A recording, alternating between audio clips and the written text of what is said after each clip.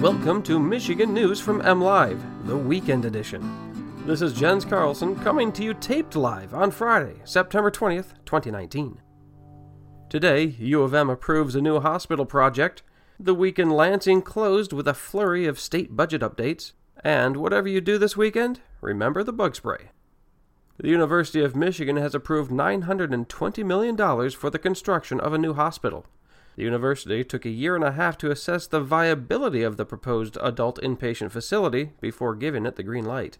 The new 12-story, nearly 700,000 square foot building will be located on the main medical campus. The plan includes relocation of 110 beds from University Hospital, plus 154 new beds for a grand total of 264 beds. Michigan Medicine CEO Marshall Runge said unveiling plans for the new hospital was history in the making. Said Runge, quote, "This facility will be the most advanced, state-of-the-art hospital in Michigan," unquote. Lawmakers in Lansing have been busy this week as the October 1st state budget deadline looms. However, bipartisan agreement, so far, is only coming in fits and spurts.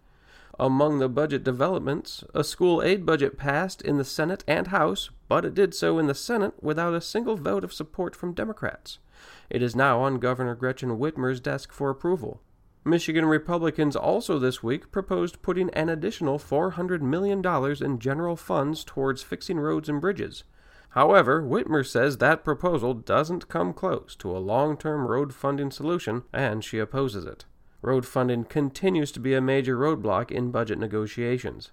In other budget-related news, a spending plan approved by a House and Senate Conference Committee Thursday came with a twist. It included a provision that funding for the Independent Redistricting Commission approved by voters in 2018 would be handled by the legislature, not the Secretary of State's office. Voters Not Politicians, the group behind the redistricting ballot proposal, already has denounced the move, calling it a political game.